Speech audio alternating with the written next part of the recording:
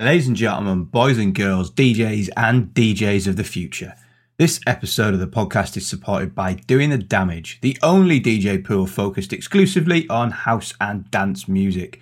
Supplying the best remixes, bootlegs, mashups and exclusive promos from their global network of DJs, producers and labels. Check it out now at doingthedamage.com.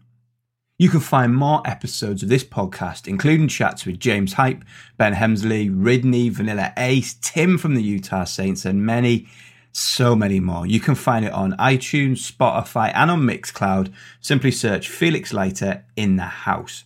In this episode, I talk to my boy, the Northern Ireland legend that is Paul Woods. We chat lockdown, taxing his first decks, sneaking into clubs, running his own parties and festivals, and general Belfast naughtiness. If you know Paul or the Northern Irish scene, then this is essential listening. If you don't, lock in.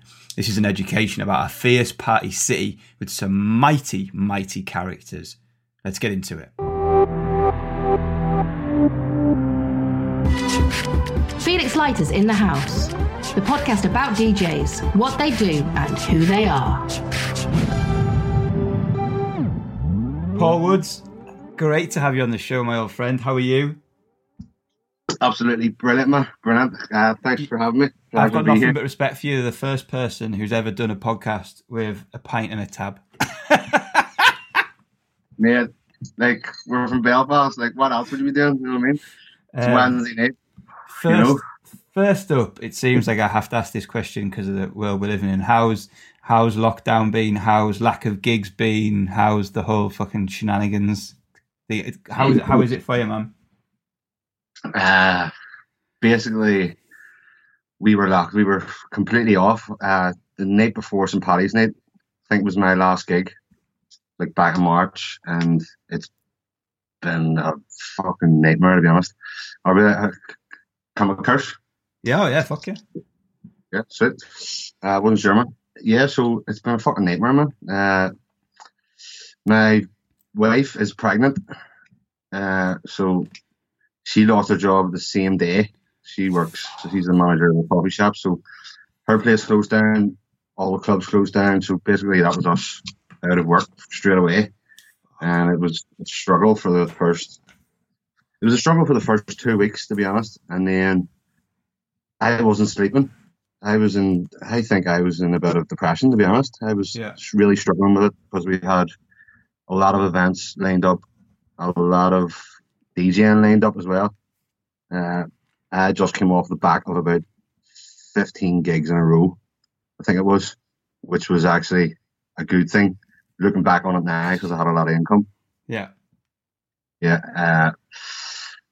But yeah, I ended up having a chat with a fellow DJ, Anthony Stratton, at about 6 a.m. on a Sunday morning. I still hadn't slept yet, and he hadn't slept. He was the same as me. He hadn't slept, and he was struggling. So we ended up coming together and forming a bit of an idea, and that then allowed me to focus my time for basically the duration of the lockdown.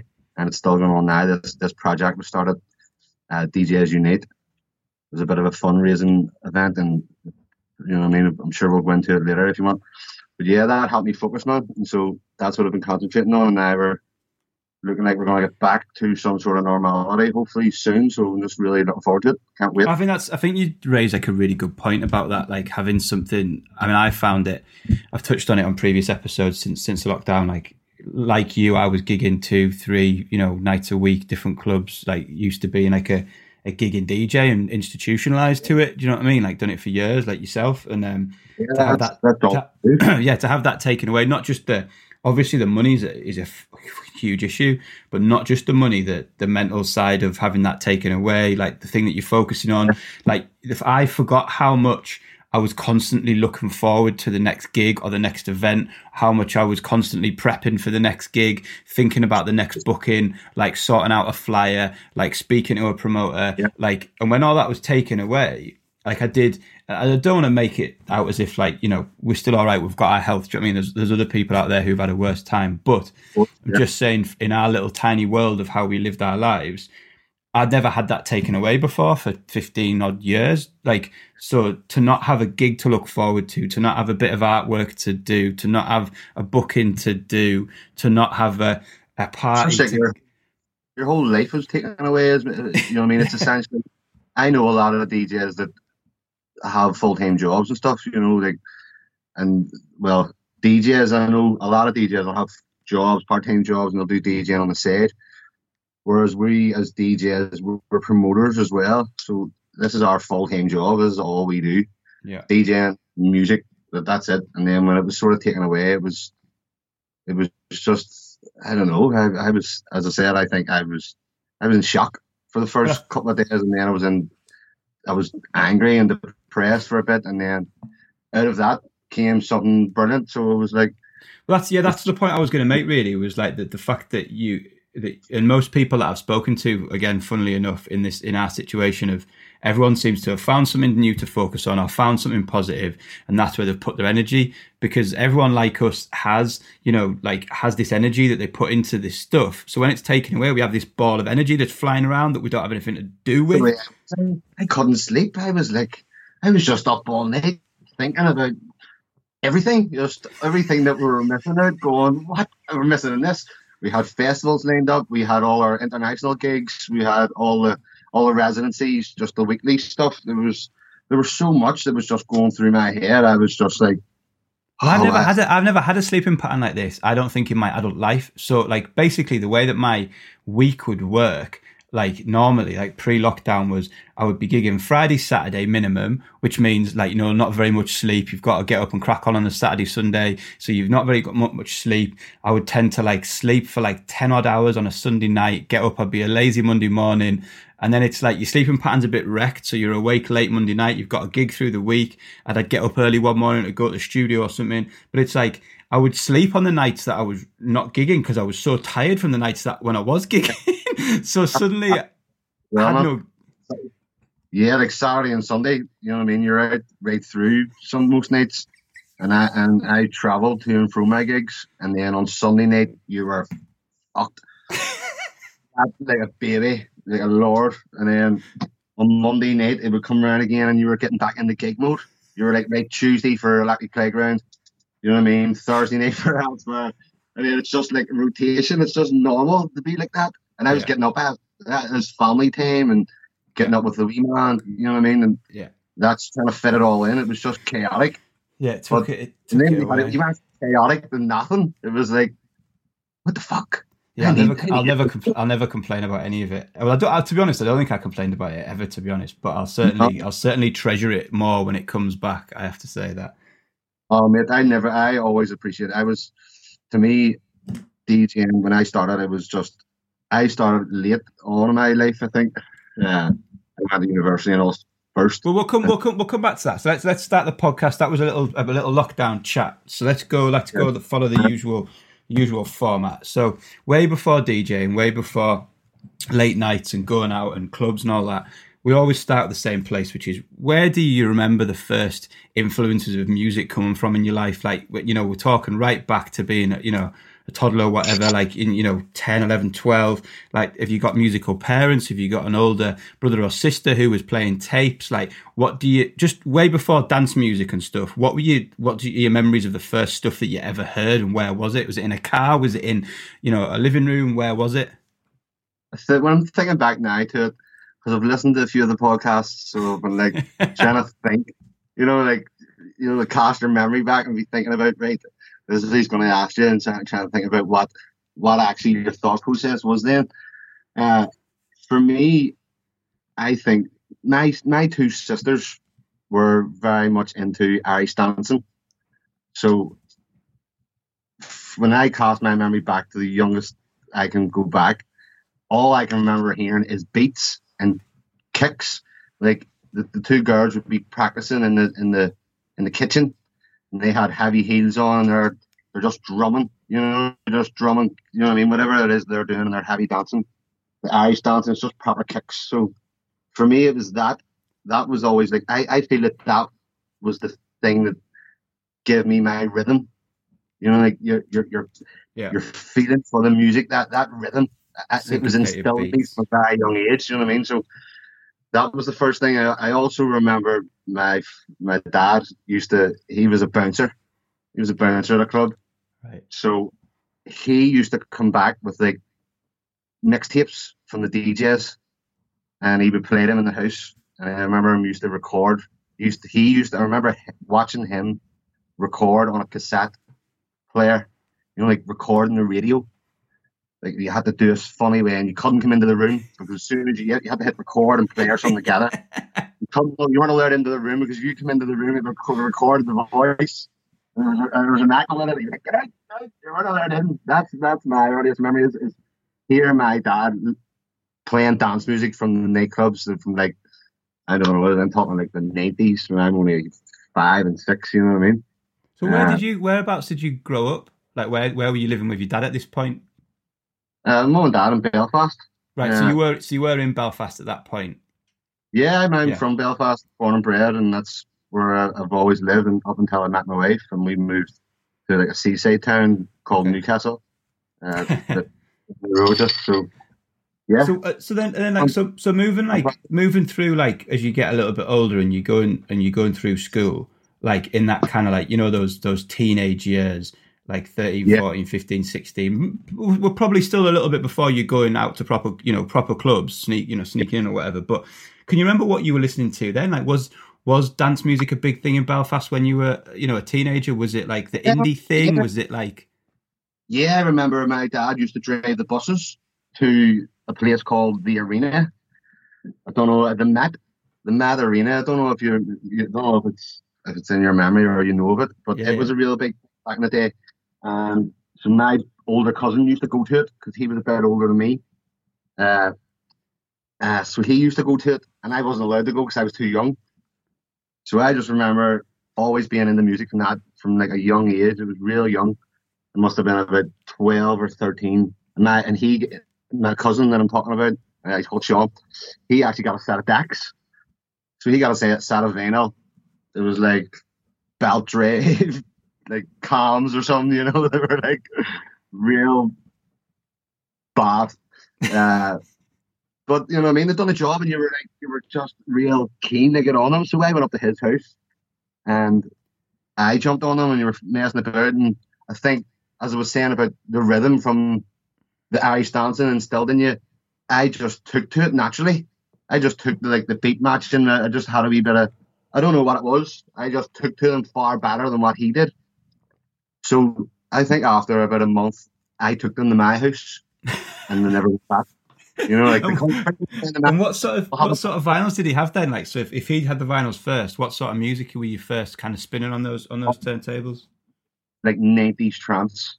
It was like 90s trance, like Vandit, stuff like that, kind of like Paul Van Dyke's label and Paul. Yeah, that's it. A little Paul Van Dyke. I'm trying to think, like Reckless label, like Nucleus. Oh yeah, Nucleus. Nucleus label. That was a load of stuff. Like Love Parade was knocking about. You know what I mean? I can't think. Maybe it was. I think I used to have Love Parade on vinyl. Like, so after I took them off him, came to my house. How old are you when you've sort of taxed these decks back to your house? Like, I think I'm back to now. I must be like 13, maybe. Wow. 13, 14. Okay. Because he's like 4 or 5 years older than me, and he was only just going to the Arena, and my dad was the bouncer at the club. He was the bouncer at the Arena, right? And he also, whatever nights he wasn't working, he used to drive the buses. So he would drive all the lads down to wherever they were going clubbing. And I remember actually going on one of the adventures. I was a child. My mum must have been going out somewhere. He took me with him. We drove down a load of head cases on a bus. We just sat outside, went to the chippy, farted about. I ended up falling asleep in the bus, picked them all up on the way back. Waking up, I just remember looking around going, look at all these fucking rats. This looks brilliant. This looks epic. I can't wait. No, wait. So can you remember? Can you remember the first, like, so you've taxed these decks and you've sort of taken a few of his records as well. Can you remember the first kind of record that you bought with your own money that was like the first one that you went into Belfast and picked it out from somewhere, or how were you acquiring records at this point? Like, were you buying job lots? Were you going to HMV? Was there a record shop in Belfast? Yeah, it used to be a real cool record shop. I remember going down to it when I was in the like like first year school. Like I don't even know what age that would be. Maybe younger than what I was saying. Actually, when I think back to it, uh, yeah, I used to go down to Mixmaster with my needles. You used to have to bring your needles down because they had no needles on the vinyls. So you brought your needles down and you just ran through a load of vinyl, and just until you got a couple that you liked, and where you went up and brought them up. You thought you were the dog's balls, way up with your new vinyl. So were you buying trance? Like were you still buying trance, or were you into something else at this point, or did you know what were you buying at this point? Trance, oh yeah, trance was what we were into back then. It was just like Paul Van Dyk and can't even remember all. It was just like a lot of white label stuff, like Yeah, Organ Donors yeah. was one of the tracks we used to have that. Like trying to think back. Because weren't they something to do? Weren't Organ Donors something to do with like tidy tracks and stuff? Did they do some hard Yeah, house stuff as well? yeah, like that sort of stuff, like hard house and hard trance stuff. Just the more banging, the better. You thought, you know what I mean? And what were the what were the first, like, I don't know if it was because you got in if your dad, but like what was the first clubs you can remember kind of sneaking into or getting into when you were like, of that age, around that age? So whenever I was young, I looked a lot older because I had a beard from when I was no age, man. So I had a beard. I was literally, I'll tell you another story as we get in. I used to get suspended from school. I went to a grammar school. It was real strict. I used to get suspended from the school because I had a beard and you had to be clean shaven. And this is in like third year. No joke, man. I swear to God. It was absolutely brilliant. I loved it. I used to miss first period because first period was the guy who came and looking at us. You had to go in and get signed in, and that fucker would he'd be like, waiting on me. Woods, where are you? You get right away home and get. Oh, I can't get you. I'm like, fucking. Me and there was two of us were two hairy bastards in school. Me and another guy called Joe. And I used to meet him in the lane walking down. You get sent home as well. Oh, I can't. Oh, man, it was absolutely hilarious. But yeah, absolutely gay, man. School for me was brilliant. There was me and one other guy that was a DJ. Of the, like back then it wasn't cool to be a DJ the way it is now. It's like everybody wants to be a DJ now, I think. And I think a lot of the younger guys are in it for the wrong reasons. You know what I mean? Some of them just want to be there for the image as such, But I think for a lot of the guys that I were with, there's a lot more to it than that. It's a lot of that. We've been here a long time. It's always been about the music for me. It's a bit more geeky. Like even in that last podcast I've just done with Jet Boot Jack, like it started off like he's the same.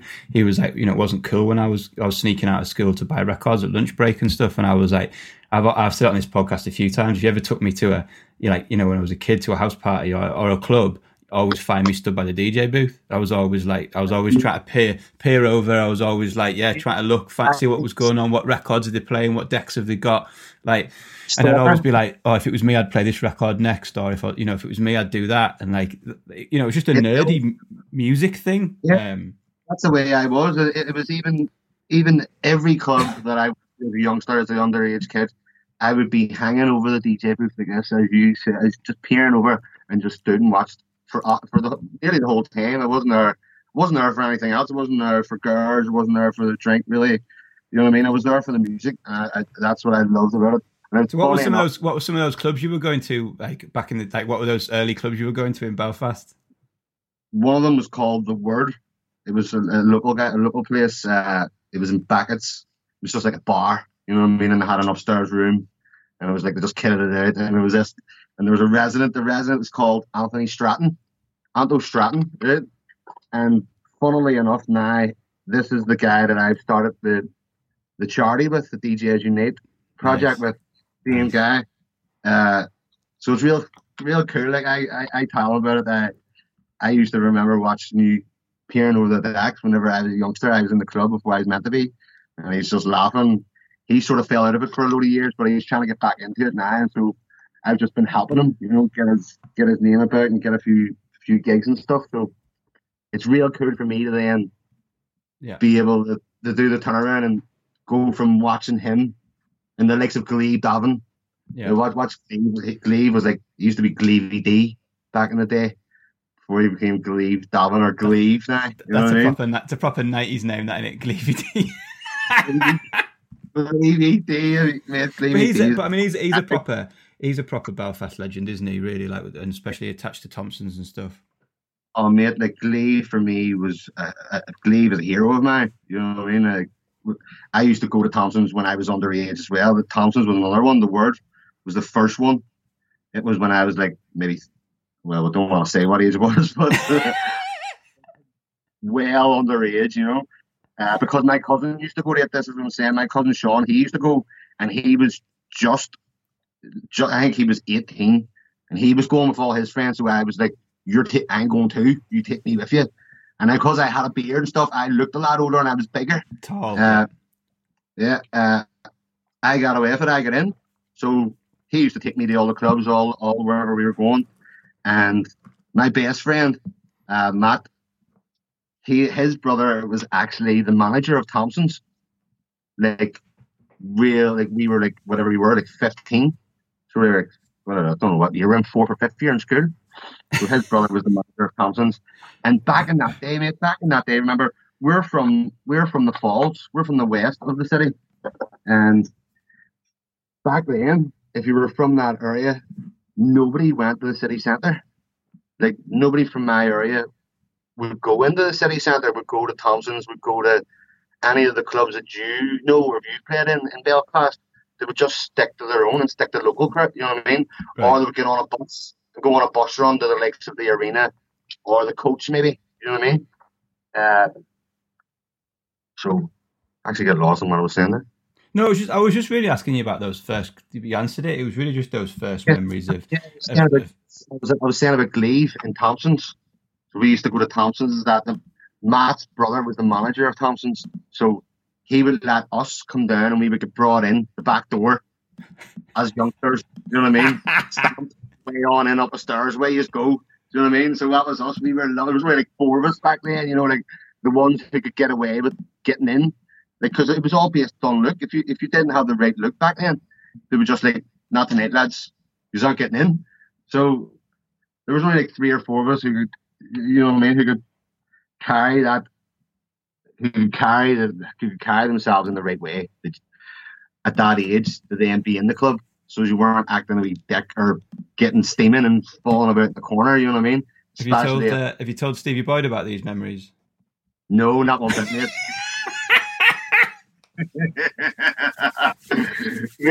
So that's why that from Thompson's is iconic for me, because at that stage I was only really getting into DJing, right? And then when we were going to Thompson's, I was like, I would love to play here. You know, you're looking going to me watching Glebe and whoever else was on at that back in the days. I was like, fuck me, this is unbelievable. Like, I would love to play here. The DJ booth was in a completely different spot. The club looked completely different from what it does now. And it was smashing, man. I loved it. Yeah. So you've got some decks, you've got some records, you're into it, you bang into it, you go into clubs when you're getting snuck in the side door and all this kind of stuff. What's the next? Like, when do you get your first gig, or how do you go about? Are you playing house parties, or are you doing like a little local bar or something, or when are you starting to get these gigs out, or does it not come for a while? So one of my friends, funnily enough, another story actually, Brent. So one of my friends at the time was like a couple of years older than me, and he was in the decks too. So me and him used to meet up, and we would play on my cousin's decks in my house, and he would bring vinyl up, and you know what I mean. He was a bit older than me, so he knew the crack, and he was an MC. So he had real good MC skills, and he could scratch like a fucking champion. You know what I mean? But he wasn't really good at beat matching. You know what I mean? So we would just get together and fuck about for hours just in my bedroom, just farting about, and he'd MC and I'd be mixing and whatever. And then that just developed. And then his cousin was a mobile DJ, like a wedding sort of DJ. Yeah. And like weddings, 40ths, whatever, you know, like that sort of thing. Whatever it was, functions. And he got extra work. So whenever he needed, say he was double booked for a Saturday night or a Friday night, he would call us and then we would go out and do them parties. So it all started there for me when we were going out and doing, like, say, a 40th birthday party or a 21st birthday party. And it wasn't really club DJing. It was more, you know what I mean? It was just more, it wasn't even really DJing, to be honest. It was just fucking jukebox stuff. You know what I mean? Yeah. Real shit. But like, you're just playing the big tunes at the time, 60s, 70s, and 80s. And Mate, you know what I mean? it's a phenomenally like frequent story on this, from like PBH to like I think John Gibbons to like it's a really frequent story of people like, you know, getting into mobile DJing and getting out and about and like, you know, getting lifts off their mums with equipment and setting up and doing parties, and you know, it's just learning. Like, we used to fill this wee Ford Focus. It was like packed around, the two of us are in it, and there's stuff right in the front of you, you know, tripod poking you in the neck. You're like, what the fuck? You can't even move. There's that much stuff. You know what I mean? It was brilliant. I loved it. It really it learned you your craft a bit. But so we've done that for a while. We've done that for about maybe 2 years. So at that stage, I think I am about 17 this stage, because I'm about to get my first car. So then I got my first car when I was 17, just turned 17. My dad looked after me and got me a brand new Focus. My mate had a Focus, so I was like, he has a Focus, I'm gonna get a Focus too, you know, that sort of way. So yeah, I got myself a car, and then I sort of fell out of the DJing a bit. Like, the sort of gigs dried up with Michael, who's actually Sunday night resident in Club Honey now. And then so to see it there, so years went past, just to jump a bit. Years went past, and I got into DJ and started running stuff. And then we needed a Sunday night resident for Club Honey. So straight away, I was like, Michael, you know what I mean? Right. Can you do Sunday night? Because we needed large tune selection, wide variety, wedding stage stuff, you know what I mean? And I was like, he's perfect for the job. So I was able to put him in on a Sunday night, and he's been the resident there, you know what I mean, as for whatever, 2 or 3 years now. It's good to be able to help him out, you know what I mean, and return the favour as I get older. So yeah, man, I ended up falling out of DJing a bit, fell away from it, and continued studying, went to university. Did you go to university in Belfast? Yeah, I went to Jordanstown, University of Ulster. Okay. But you're not DJing while you're at uni? You're not putting on parties? You're not... No, that's what I'm saying. When I got the car, I started working. I was working like sort of a part-time job, and it was, you know what I mean, you were still in school working a part-time job, and I was sort of started to fall away from it. I think I needed money. Whatever happened, money for something, and I ended up selling my decks and selling all my vinyl. At that stage, I had a massive collection. I remember it filled my whole bedroom. Like, literally, you couldn't get in. I had a wee box bedroom. Literally could not get into the bedroom. There was that much vinyl in it. It was just all over the floor. It was fucking everywhere. So we ended up selling it all for whatever, a lot of money back then. And that was me. I ended up going and working, went to university, wasn't in the DJing, was planning on doing university shit, you know what I mean?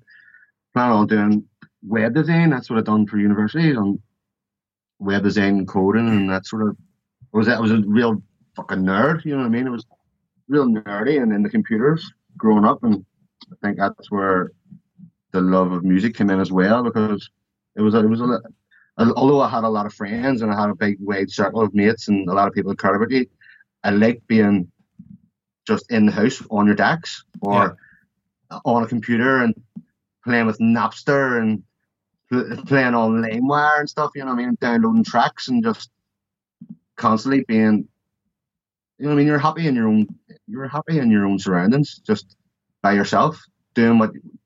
When I look back on it now, it helps you a lot, because it helps you a lot now with the DJing and maybe even a bit of production. You're just by yourself, and it's your own game, you know what I mean? You've nobody else to blame, it's nobody else to count on. It's all on you as such at times, you know what I mean? And so how did you find your way back into it then? What was the sort of thing that spurred you back into it? Or like, how did you kind of, because I mean, you're absolutely killing it at the minute. I mean, we'll get onto that now, but you're absolutely killing it pre-lockdown. So what was the thing that sparked you back into it, or what led you back down that road? Yeah, so I knew this question was going to come up, and so I've actually been thinking about it a lot. And I was actually thinking about what way I should answer this, and should I give you the deep, dark, honest truth, Okay. or should I give you a wee sugar-coated version? What do you want? Which version do you want? I want the deep, dark truth, mate. The deep, dark truth. Yeah. It's funny, though. I mean, I'll say this. I definitely do want the deep, dark truth. But sitting, like, doing... I don't know how many I'm on nowadays, but, like, sitting doing these now... it is funny sometimes because the amount of times people say stuff and I'm just there and my head's just going, that's a fucking load of bullshit.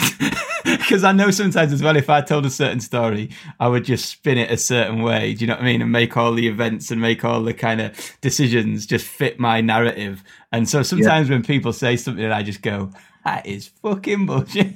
So, you know, I don't mind, man. If you want to, it's your story. You get to tell it how you want. But, you know, whatever you think, however you want to tell it, man.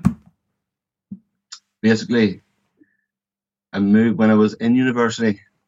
I was doing quite well. I was working like 2 jobs, whatever. I had a bit of cash. I was doing all right, and I moved in there, a real swanky pad. It was in the middle of an area where I grew up in.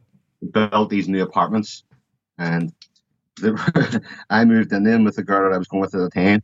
And shortly after, she moved out, and I just went on a fucking bender, like an absolute mad streak, like partying for days, Thursday to Monday. You know what I mean? When you're partying from Thursday to Monday, and you're not sleeping. Been there. So, taking painkillers with caffeine in them so you can keep going.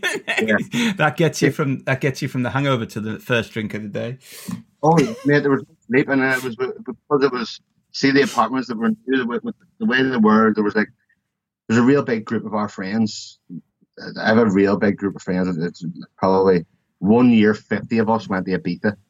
That's how many friends we have. It's a big group of lads. Do you know what I mean? So obviously you have your small cliques, but when you break it all down, but the weights are runs about 50 strong. So there was about 10 to 15 of us all got apartments in this complex. And it was like being on holiday. You know what I mean? It was like you walked out, and it was real nice. It was a real nice, swanky place. You know what I mean? It was a courtyard.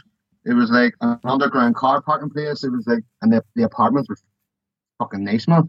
Right? Not for 20-year-olds. You know what I mean? They're not the type of apartments for 20-odd-year-olds. I was like, I don't even know how we got this fucking apartment.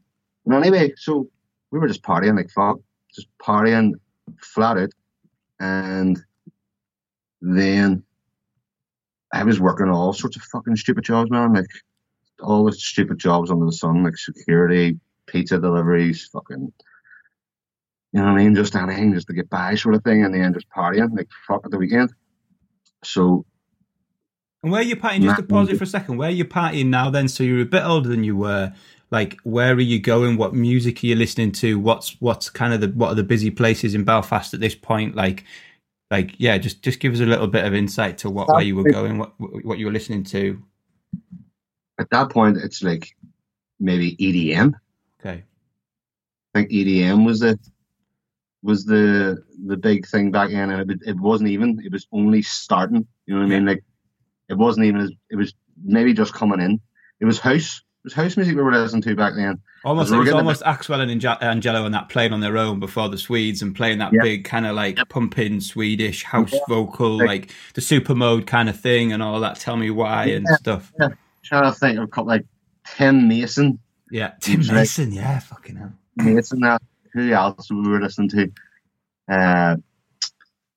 Fuck.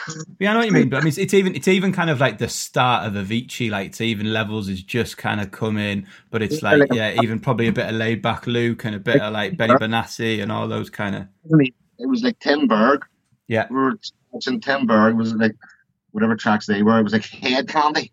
We were going to Thompson a lot, so it would be like Head Candy stuff and like Defected and excuse me, just that sort of house music style stuff. We moved into from the early years of trance. Yeah. We moved into the very, very start was I remember listening to Happy Hardcore, Yeah. like DJ Danny D or something. I can't even remember what the CD was. It was like the CD was like a happy face. That's what the CD was, just like a big circle. It was like I remember it distinctly. I was like, it was a whopper. I would love to get it now. Maybe mail it. I actually know the guy Danny D now. And maybe get a copy of it because it's fucking cracker.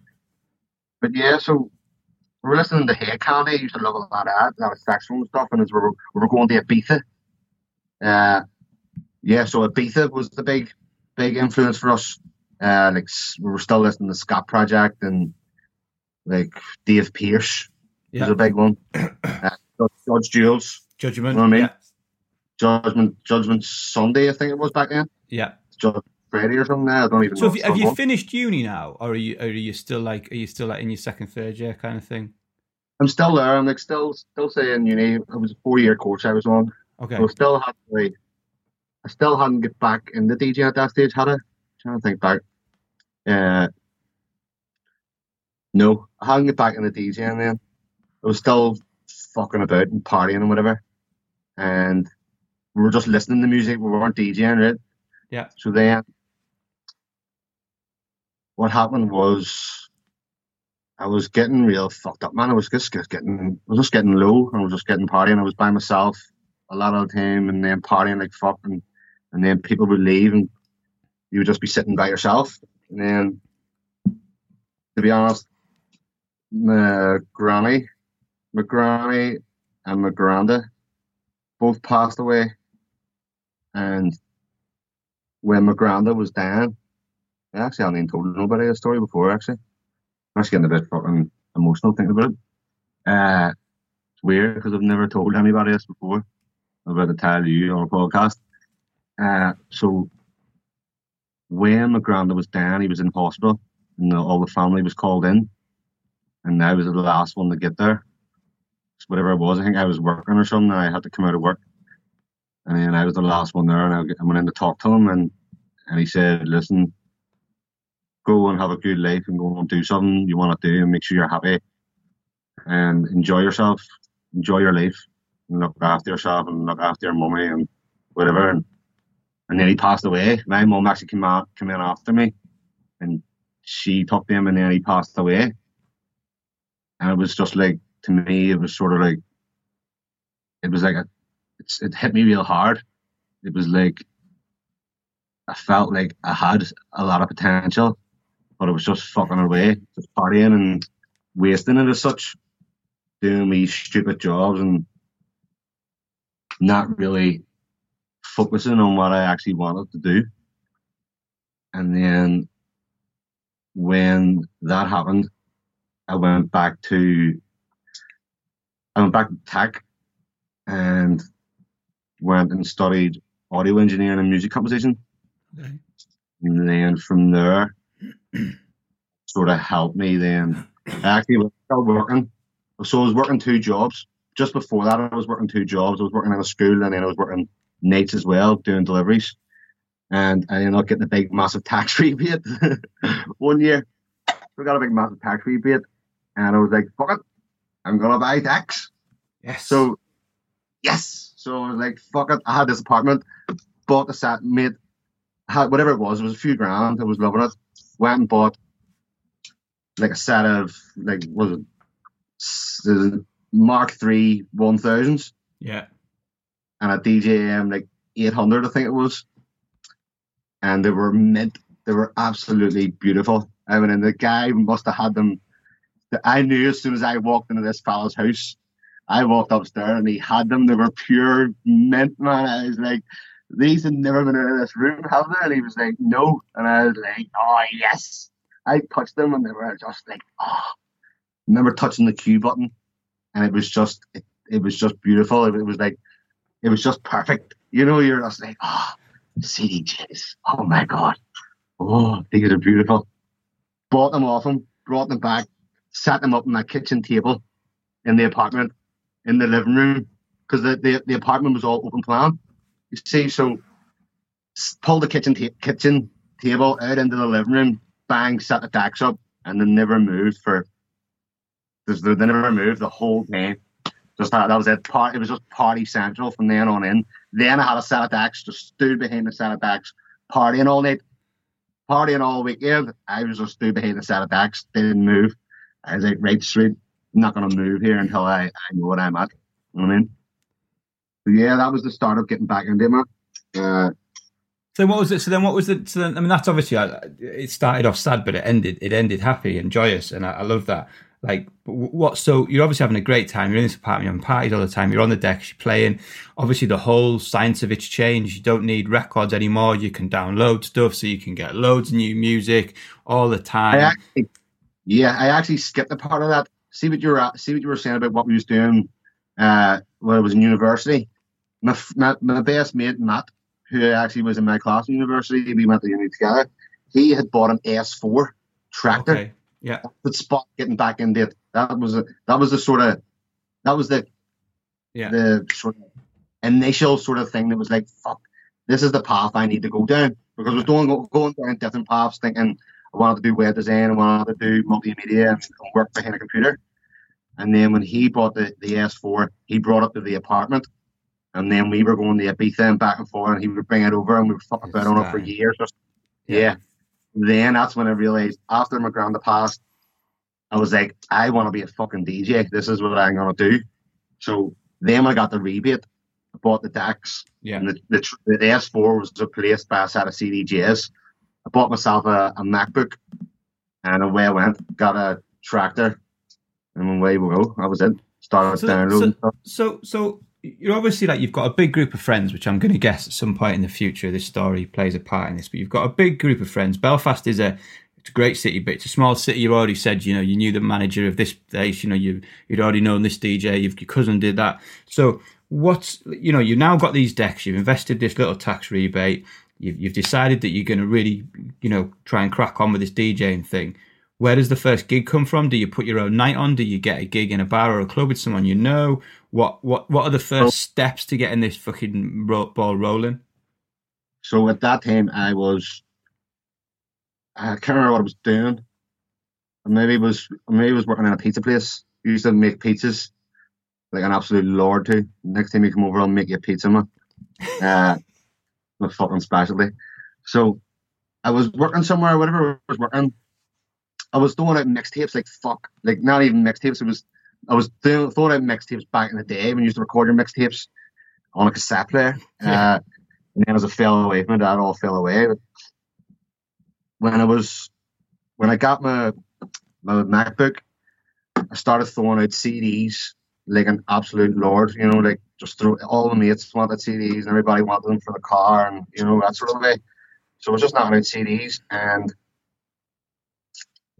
yeah, so there was a place called the White Fort. It's like a bar, and they used to have, it was like a club. It's just up from Club Honey a bit, and it's on the road. It's where we used to go to on a Sunday night for a drink with all the lads. So one of my friends was working in it, and he was the head chef, and he was looking somebody to be the pizza chef. We're starting to do pizza, so I come in, and so I basically thought to myself, if I take the job working there, I'm going to go up, befriend the owner, get in and hand him my CD and be like, listen, because I sort of knew, like there's a big gap where I'm like, bought the CDJs, and I'm like, didn't move for them for a year, was on them flat out every day for about a year straight before I even put a mix out. You know what I mean? I would just record a mix, leave it there, leave it on my laptop, let all the lads listen to it, but wouldn't put it on CD. It was like a year later, and I knew, right. I used to watch the likes of Eddie Halliwell and like Roger Sanchez, and Eric Murillo. They were big. Used to watch a lot of them guys and be like, right, you know what I mean? I want to try and mix on, not obviously their level, because it was, at that stage, it was shit, you know what I mean? But I was just watching guys like that going, you know what it was? I was watching other guys in the clubs in Belfast, thinking to myself, you should mix like this, or you could mix like this, or you should mix better. You know what I mean? Yeah. You should be mixing your tracks like this, or I just thought it'd be slightly bit different. There was a lot of intro outro.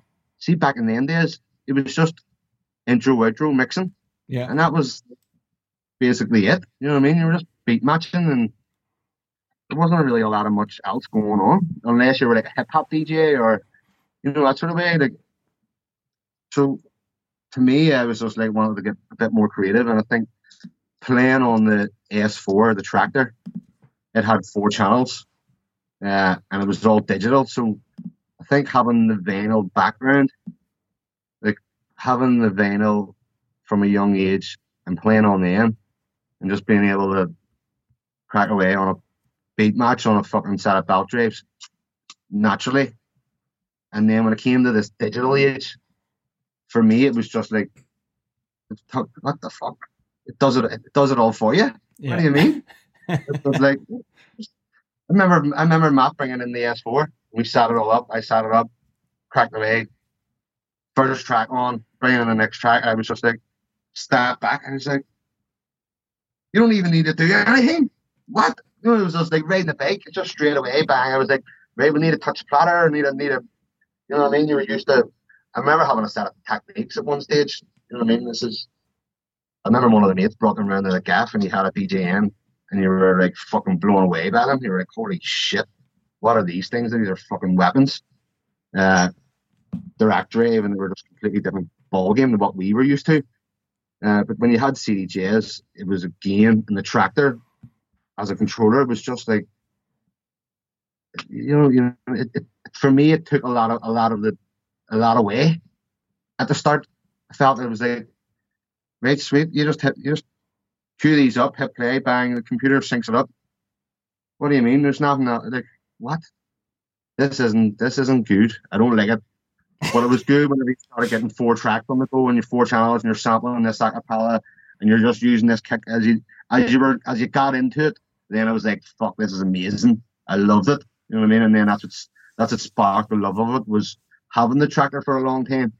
And then as we got CDJs, it was like burning CDs like a champion, burning CDs. And one of my armates is a DJ. He's like, listen, just burn one CD on the one track, one CD. That was the way. So even if you're back then, if you're mixing and you're just fucking standing about, you're just standing about. Whereas if you're changing a CD, then you're doing something. You know what I mean? Like, just one track on one CD, it allows you to do something. If you're just standing about, don't ever stand about. I remember he told me, don't ever stand about. Don't ever stand about just doing nothing. Always make sure you're doing something. And I'm like, right. So that was always just something I took on board, you know what I mean, from a young age. But I think we're getting away sidetracked here. I love it, man. It brings back so many different thoughts for me, because, like I say, there's one of the things I always think is, like, I DJ'd on vinyl, and there's that thing where you turn around and you go through your vinyl. Then it was CD, so you turned around from the decks and you went through your CD wallet, behind the decks.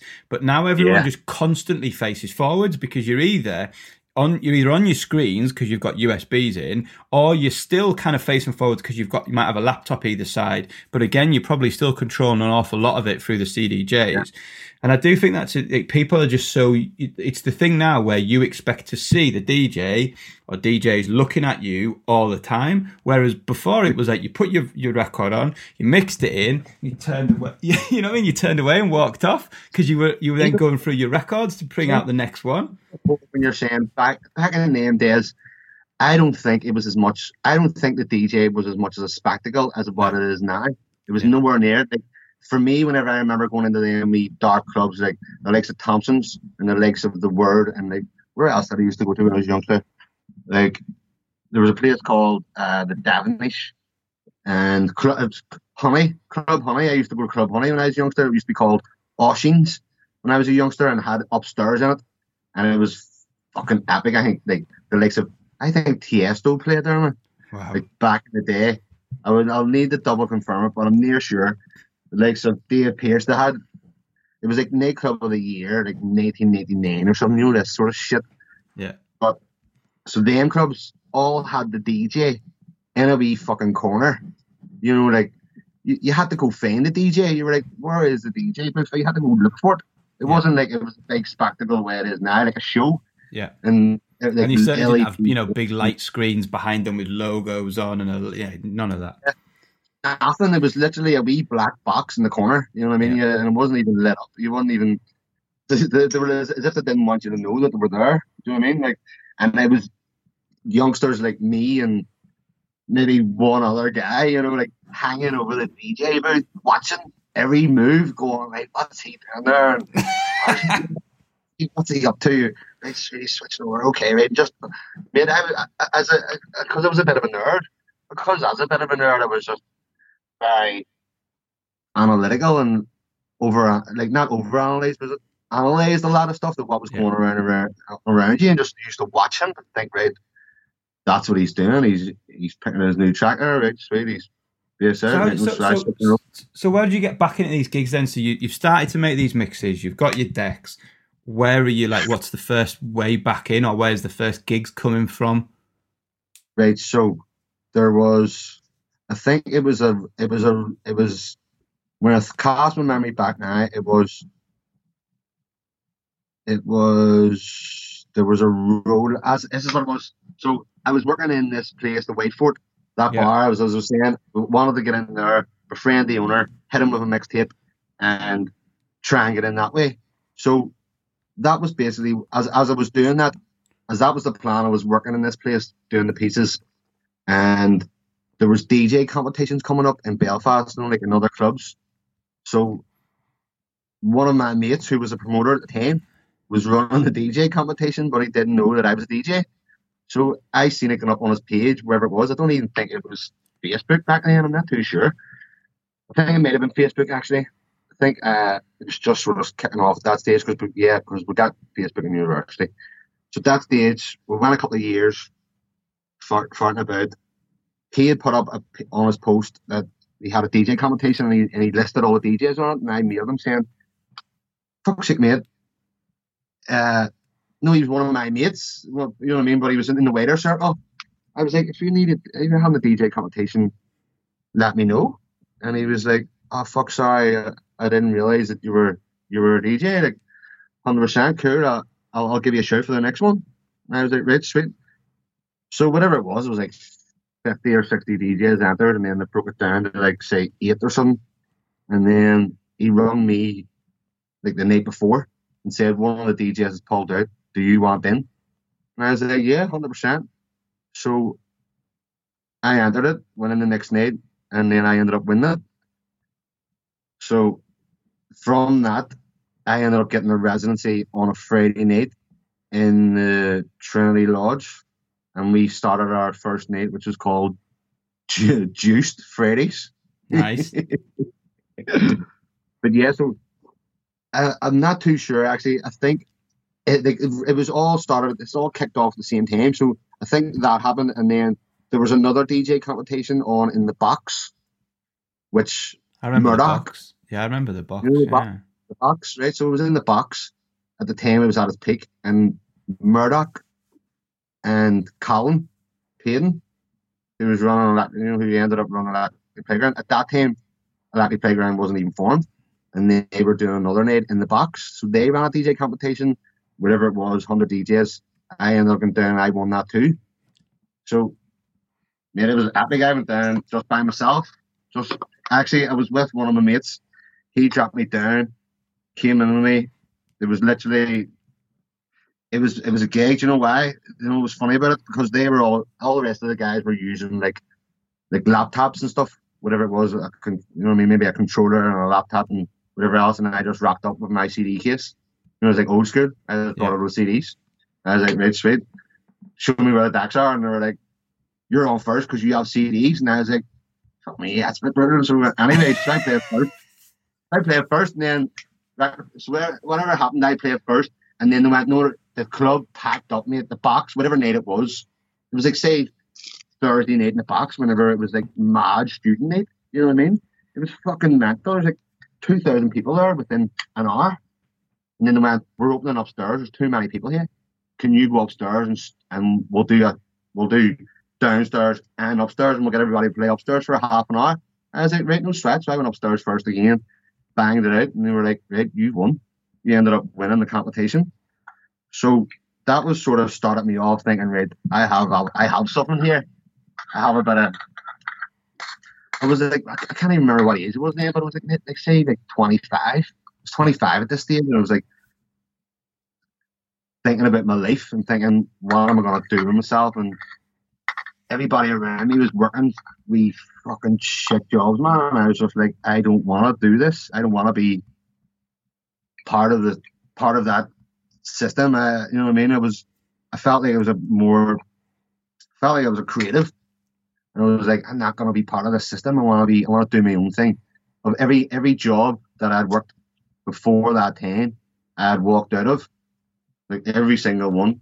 Yeah. I don't know what it was. It was just like,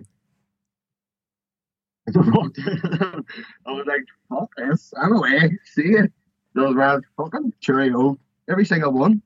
I was like, I was thinking to myself, is there something wrong with me? I have a problem. You know what I mean? Like, I don't like taking not that I don't like authority, but I don't like people abusing their authority, man. I have a serious issue with people abusing their power.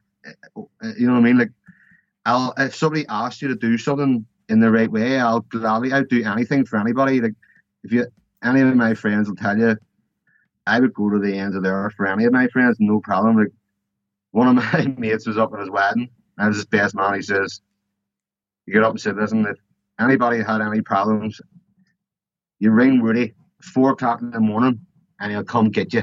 No matter what, no questions asked. That's my best man. Like, I mean, that's the type of character he is. And I was like, mate, that touched me. I was like, that's the way I am for my friends, mate. I would do anything for them. But see people who abuse the fuck out of their position, I just can't stand it. So I was just like, anybody who's done it to me throughout my sort of, you know, all any shitty part-time jobs that you work throughout when you're coming up, I just went, what? Stick your job up your home, mate. Sort of just walk out. Every time. So did it come quite quick then after these couple of DJ competitions? Did it come quite quick that you were getting gigs and residencies and you were starting to earn money? Like, did that kind of happen quite quickly?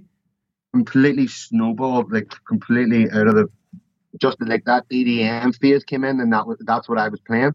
And then as I was in the pizza place, so the Friday night take off. We started the residency. It was called Juice Fridays, and it fucking took off. It went mental. That place had never had a club in it, or whatever was happening in it. It was like a big hall, and we just kitted it out. I actually brought my CDJs there. And on the first night, a fella came up and dropped a paint right over the CDJs. Man, I swear to God. I'm just getting a flashback. It's just as I'm saying, as you're talking about this, you get flashbacks of all the stuff that happened, you know what I mean? And you're like, fuck, I forgot about this shit. So the first night, after I won the competition, right, they rented in CDJs for the competition. And so after I won it, they said, here, have you got a setup? And I says, and it says, Rick, can you bring it along next week? And I was like, all right, well. And I'd only really recently got the CDJs. There was like, they were still like brand new at that stage. I was like, oh man, I'm going to take them to a club. It's going to be a nightmare. You know what I mean? So anyway, took them off first night. Bang, some youngster like leaned over the DJ booth. All right, mate, here, can you just here? Full paint right over them, man. I swear I couldn't believe it. I was like, this is, mate. I ended up grabbing the kid and was like, fuck. I was wanting to hit him, but didn't even hit him. I was like, fuck's sake, kid, what are you doing? And the kid was like so apologetic. Like, I'm sorry, I'll pay for them and all. And I was like, he was like a youngster. He was underage at that time. He wasn't even meant to be in the club. So, and I was like, fuck's sake. He's like, take my number and all that. I'd pay for them and all. So just long story short, the kid ended up paying for him. Got me a brand new CDJ, man. Brand new. Wow. I don't know if it was brand new, but maybe he got one off Gumtree or something. But he brought it in. It was in mint condition. You know what I mean? It was probably better than the one Has I he had. ever hit you up for guest list since? I see this kid all the time, and Club Honey comes in all the time. So we went from Juice, and then we moved to Club Honey, and then he comes every week. All him and all his mates, and he fucking loves it. What a legend. Man, what an absolute legend he is. I couldn't believe it. It was like a week or two later, And I made him, well, mate, and he said, oh, here, I'll get that for you. He sent me in a thing, bang, is this the right one? And I was like, okay, he must have got it off his dad. What's his name? Let's give him a shout out. Can you remember his name? It's sad, man.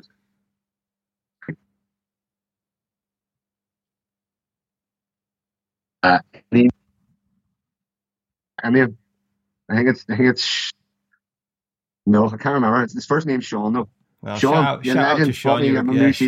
Shout out to Sean. You're an absolute hero. Can't believe it. Youngster got the money out, got the CDJ in for prayer. Yeah. So the Friday night went on, and then go ahead, man. Go ahead. Sorry. No. I was just gonna say, like, because obviously we're not gonna go through like every gig, but it was like, so then you're smashing this Friday, like, was it your gig? Was Juice Jet your sort of event as well, or were you just getting a DJ wage, or were you putting that on as an event? I was just basically the resident. We done the artwork. We done because I was a bit old.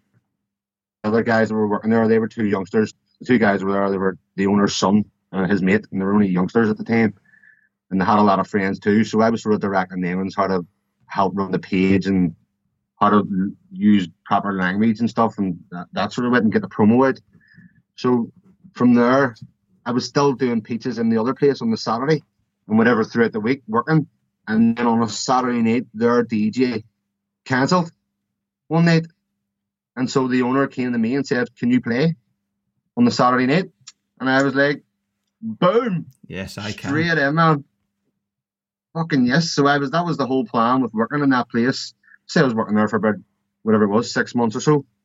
That was the whole plan with the guy and get a night in there, because that place was where we all went to as youngsters. As well as first gig. And on the sack, the owner of Club Honey approached, said, listen, I want to have a meeting with you. You can down, have a meeting. Went down, sat and had a with him, and then he offered me the residency on Saturday night in Club Honey instead. Just wanted me to take me away. And I smashed it the first week in that way. Went in and smashed the place up. It was round. The owners were loving it. They actually sacked the resident of that night, offered me the residency. Brutal. I went back and played the second week, and then went to Club Honey because Phil came and approached me and said, listen, come to me, work for me, I'll do this for you, blah, blah, blah, better. And so I was like, yeah, I will come down to him.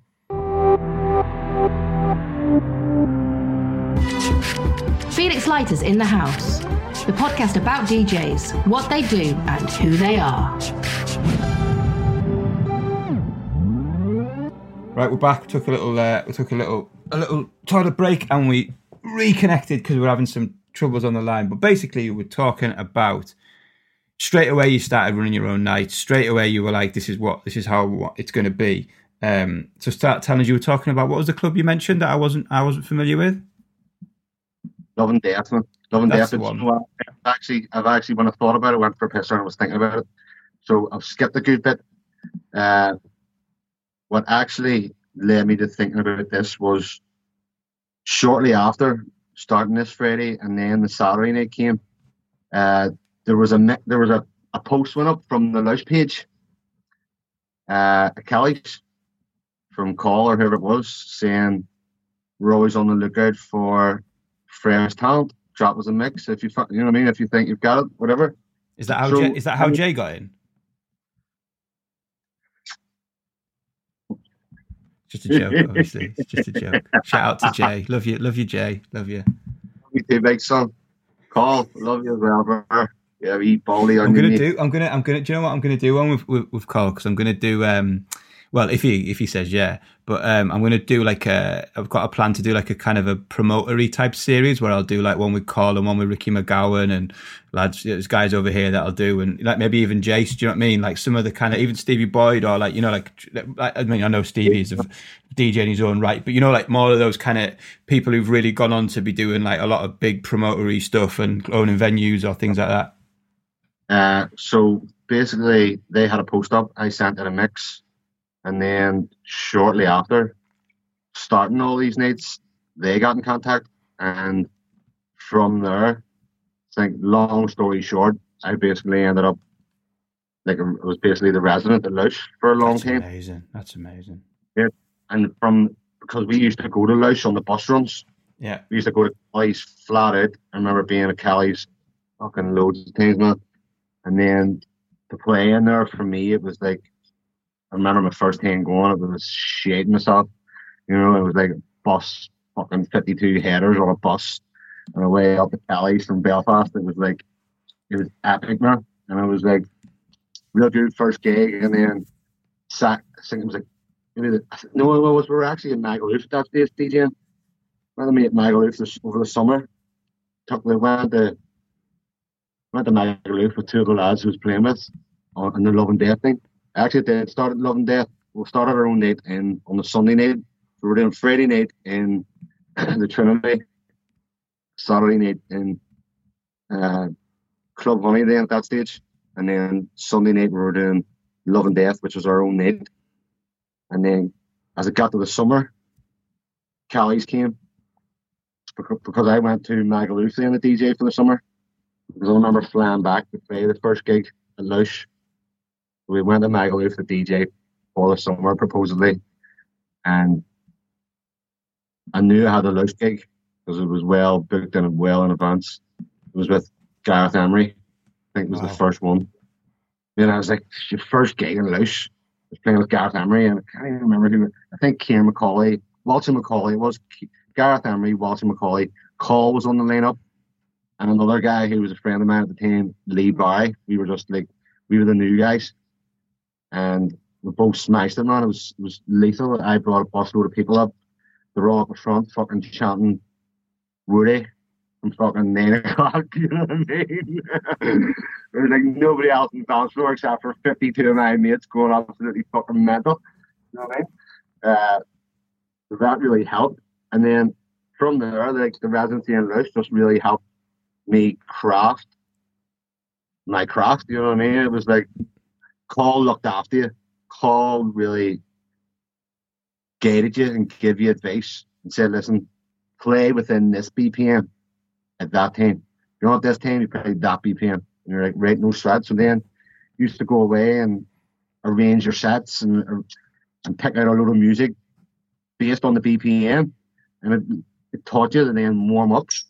It taught you to warm up, I think. Before that, I was just banging out. I was just banging out like a peak time slot. You know what I mean? And when I went to Lush, it taught me a lot about the warm-up set.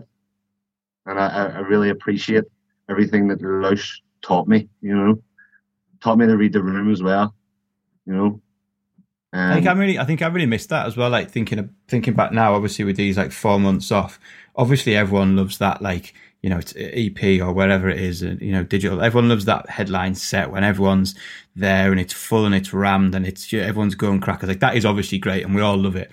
But I really miss that thing where, like, you know, you've got a warm-up set coming up. You can see it 2 or 3 weeks out. You're looking at who it is, and you start, and you have to start really digging. Because most of the time when you're playing that headline thing, you're just literally pulling the big hits, the big bangers. You're dropping everything. Whereas, like, you know, it's like I would be looking at it and I'd be like, oh, I've got Purple Disco Machine coming up, or I've got Chris Lake coming up, and it's like, right, I'm going to be playing these 2 hours from Club Open till, you know, whatever. And you have to start, you know, you're looking at new music, you're going back, you're getting stuff in a certain BPM range. You're trying to find that, you know, you were saying to me on, you know, messages the other day about the James Hype thing. It's like, but it's like you're talking about now, that thing where you're really building, crafting a warm up set and like getting it all right. And like, yeah, mate, if someone told me I had a gig in 2 weeks and it was a warm up, I'd be absolutely buzzing.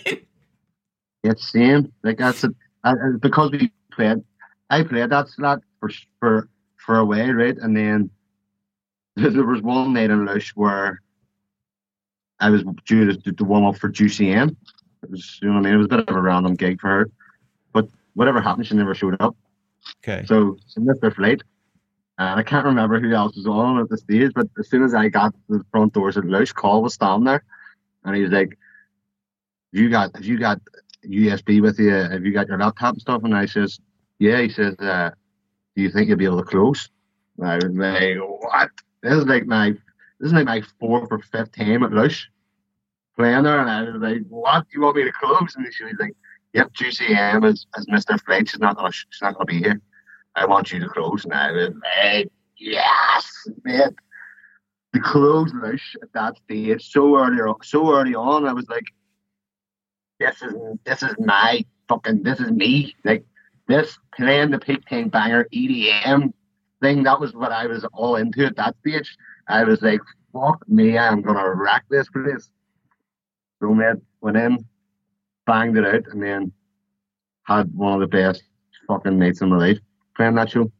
So sort of like, for anyone who doesn't fully know about you, just give us an overview of like, so like, you know, not the last 6 months, but pre-lockdown, the last 6 months. What nights are you doing in Belfast and Northern Ireland? What nights are you running? What sort of shows are you booking? Where are your residencies? Like, you know, pre-lockdown, what just for someone who doesn't know, give us a kind of like a rundown of what you've been doing in the last, you know, pre-lockdown 6 months or so. Pre-lockdown, we have Tuesday night residency in Electric Playground, Thompson's. Friday night we have District. That's our own brand. It's in 14. We were DJing there and running there. We also now I'm running Club Honey in the Beehive. It's a Saturday night, and then the Resident there as well. We also run Shorefest, our festival. We have brands like Plant Smirk, fucking. We have a few other ones that we run on the side. We're promoting events and running events, probably 2 or 3 a week, every week. When you say we, have you got a business partner? Is there a few of you? Or is it just, when you say we, do you mean, is it just you?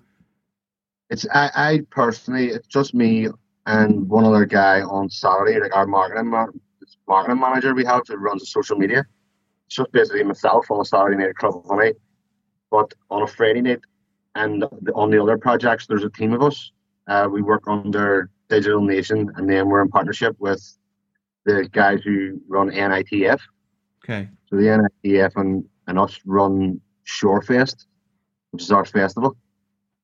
So that was one of our big projects pre-lockdown, and we were booking the likes of D Block and Estefan, and we had Brian Kearney last year, David Ruff, you know what I mean? Like big hardstyle artists and big massive trance artists. And that's what we do. We're trance and hardstyle promoters. And DJs, when it comes to DJing, I can personally play right across the board, whether it be hip hop, house, R&B, right up to trance and fucking hardstyle, whatever you want. Yeah. Right? I just be like, I consider myself a club DJ rather than a trance DJ or a house DJ. Do you know what I mean? Yeah. I love all sorts of music. I love everything. So I feel sometimes that is actually, it helps you in one way because I have so many gigs. You know what I mean? We'll have our 3 gigs a week, and then the extra gigs we play throughout the year. You're talking like 200 gigs a year. And it's because we can play a wide variety of stuff. But then part of me also feels that because we play a wide variety of stuff, that you're not honing in on one specific genre and then moving forward in that genre. You know what I mean? If it was a specific trance DJ, you wouldn't be getting as much gigs, and then you would probably be up the ladder more on the trance scene as such. Whereas we're not just club DJs, but we're club DJs, so we'll play a lot of clubs. You play different stuff. It's not just one genre, and that's the way I like to play. I like to play stuff that people dance to, man. Like that's it. Well, I'm totally the same, and I've gone through that same thought process. But I'm with you, man. I just like playing music. I like being in clubs. I like being in bars. Like I wouldn't do the hip hop, but where I would do, like, you know, I wouldn't play the harder stuff like you do, but I would play house. I would play an indie set. I would play a mashup party, you know, student thing. Like I'd love being in the main room at Digital or at Thompson's playing house or whatever. But at the same time, if someone rang me up and said, Tuesday night, mate, we need someone to come and do like a kind of student anthems, I'd be like, I'm there. I'd be just like, you know what I mean? Like, I want to do it. If my mate's got an indie bar in Newcastle, if he's like, oh, Sunday night, the DJ let me down, can you just come down and play some Strokes and Oasis? I'd be like, fucking mate, I'm there. Like, I think that's why before, like pre-lockdown, from like whatever it was like the end, like just toward the end of March, I had 15 gigs in a row, like with 3 residencies, and then whatever other ones doing formals, and you know what I mean, like whatever they were, like loads of formals to be fair, and then just filler ones and other random gigs. You're just like, there was a 70s one. One was a 70s gig. I was like, they just wanted 70s music all night long. I was like, fuck me. It was a mission. It was an absolute mission, but it was brilliant. You know what I mean? It was something real different, stuff that you'd never played before, and you're hunting tracks down and just being like, right, they're coming up requesting stuff. You're on fucking downloading it there and then sticking it on the USB and banging it out. And you're like, yes, the funky and these tracks. And you're like, I'd play anything, man. I would play anything. I just love music. You know what I mean? Yeah, I love the pie. So you mentioned it at the start. Tell us about the is it Anthony that you're doing the DJs Unite thing with? Tell us a little bit about that. Yeah, so that had basically formed out of a 6 a.m. conversation in the morning when it was sunny out here in the lockdown, sunny as fuck. And I couldn't sleep, so I just got up and came out the back. He called, and then we basically started this project where we were talking about raising funds and maybe doing a live stream. I had done a live stream the night before, and he seen it and said, listen, why don't we try and get a group together and we'll do a couple of live streams sort of thing. And then that idea ended up snowballing, and we went for 6 weeks of 12 DJs, 12 to 12 every Saturday. And in the background of that, we were raising funds for basically the NHS because of the COVID at the time. Do you know what I mean? Yeah. So that was the whole idea. We were just wanting to raise a few quid and then give all the DJs at the time. My initial thought was let's just get all the DJs together and form a group. So when we all go in and have a bit of chat and a bit of banter and keep our spirits up and stuff. And then it turned into this, let's do a live stream and we'll get all the DJs with no involved. And so literally within 24 hours, we had 60 plus DJs signed up, ready to go for the do an hour-long stream for us. You know what I mean? So we just had to basically, for me, that was me. That was getting a bit back to normality for me, because then I was back in organising, scheduling, getting artwork sorted. Do you know what I mean? It was just like doing my normal job, just doing promoting, and I felt good then. So and everybody in it was keen, and everybody was then having a bit of crack, and it was just good. You know what I mean? It was good to get that sort of bond together with all the lads. Everybody knows each other, but nobody really gets to talk to each other in that way or have a bit of crack because we all work at the same time. You know what I mean? Yeah. Everybody's working on a Saturday night. Nobody goes out together. You know what I mean? Yeah. So coming, like, looking, hopefully seeing a bit of like light at the end of the tunnel. We were mentioning, I was speaking to Jace from Electric Playground today, and he was mentioning about, there's some sort of guidance saying that Northern Ireland clubs might be opening soon. I don't really want to get into like a date specifically, but how are you viewing this? Like, are you starting to plan as a promoter and as a DJ? Are you starting to plan what you're going to do? Are you still going with the flow a bit? Do you think it'll take a while to get back to where we were? Like, do you think kids are just dying to get out? Like, what's going on in your head now, looking to the next, 3-6 months? I'm thinking, I'm just really hoping that the restrictions ease up and we're allowed to get back to clubbing of some description. Do you know what I mean? It's all well and good having the ME bar gigs. The ME bar gigs, I'll get a bit of income coming back in for some artists and some DJs. But I'll not start properly again until we get the go ahead to then open up the clubs. We're planning for the start of August to relaunch our club brands. So, and then if that doesn't happen, then we'll put back. You know what I mean, and just keep putting back until just have everything ready, have all our content, and have our DJs lined up, and have everything ready. So that if we get the word to go, then we're ready to go. That's my plan, sort of thing. Cool, man. I'm actually out labouring at the minute, working on a building site, like in Rocket. Just have to, as I was saying earlier, my wife's pregnant, so we're due our next baby in October, so we just need to have some income. So that's what I'm doing during the day. Where I help out with the building stuff. So. Oh, congratulations, man! Well, congratulations about the new baby, and nothing but respect for getting out there and grafting. Right, we're going to start to wind it up, and this is every episode I ask you or the guest to kind of curate their like a dream gig, and obviously at the minute this gig seems even more dreamy because we can't fucking have any. But if you were, and again, it's in the moment, it's right now. If you're kind of getting to pick your own gig, what I want from you is like a venue. So it can be a venue you've played before, like Lush or Thompson's or whatever, or it can be a venue you've never played before, but you want to play, like, whatever, Amnesia or whatever. It can be a festival, it can be a small club, it can be whatever you want it to be. But I'm gonna ask you first off for a venue, and then I want you to curate 3 acts to play at this gig. There's not really a headliner. They're all sort of equal billing. You can be on the lineup, or you can just be going to this party. You can have back-to-back sets. You can have live sets. You can even stick a band in there if you want. But it's just sort of a dream gig that you're curating in the moment right now. So, Paul Woods, I want your venue of choice. Where are we going to have this gig? Yeah, we're having it at Belsonic in Belfast. Yes. in the park. There's this. I'm gonna see you're asking for a dream gig. I'm gonna give you the dream gig that never happened. For me, my dream gig was Belsonic, because we used to go to this festival every year in Belfast. Still going now. I was just a bit younger, so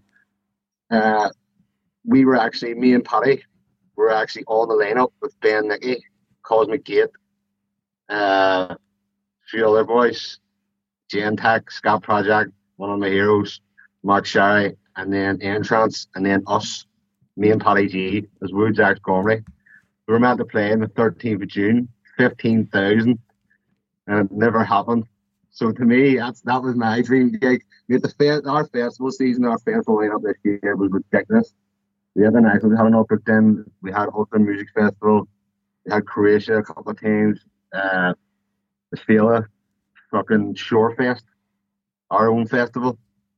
All these gigs to me were dream gigs, and then because of obviously this COVID, then none of them are happening. But that one, Ben Nicky, for me, if you added Will Atkinson into that lineup, that would be my dream gig. Hometown, Belsonic, 15,000 people. Add Queen on the lineup. I love it, man. Right?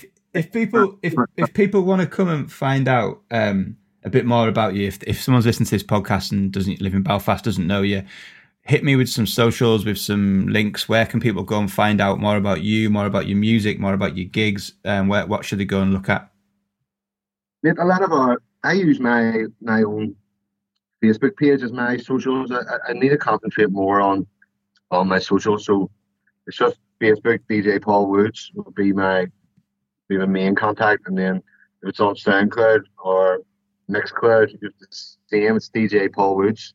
I need to work more on my content, man. That sounds cool. Right, so then the last thing that I'm going to ask you to do is, and I'll stick this in post when you've told me what it is, but I want you to give me a track that people should hear right now. What I mean by that is, after listening to this podcast, I don't mean like right now, as in right now, this second. I mean, someone's been listening to your story, someone's been listening to, all about, you from the early days right up to where you are now.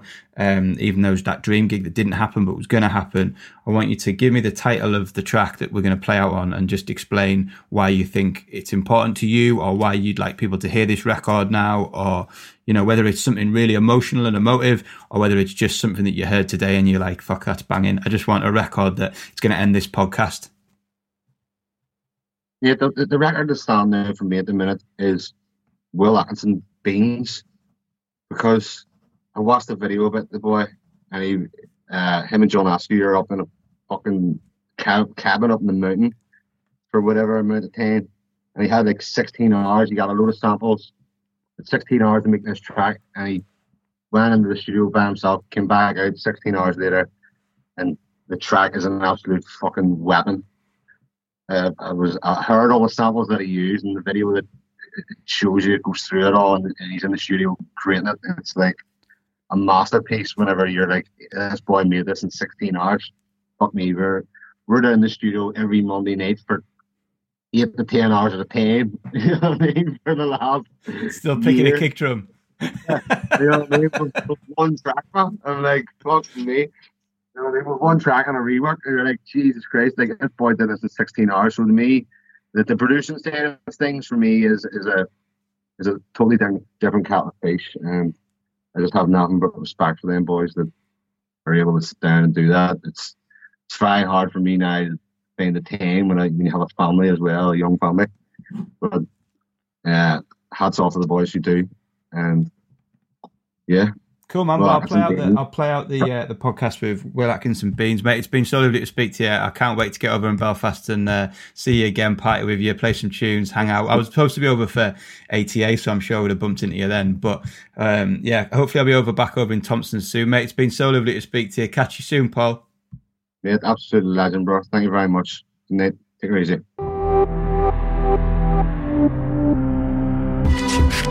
Felix Leiter's in the house.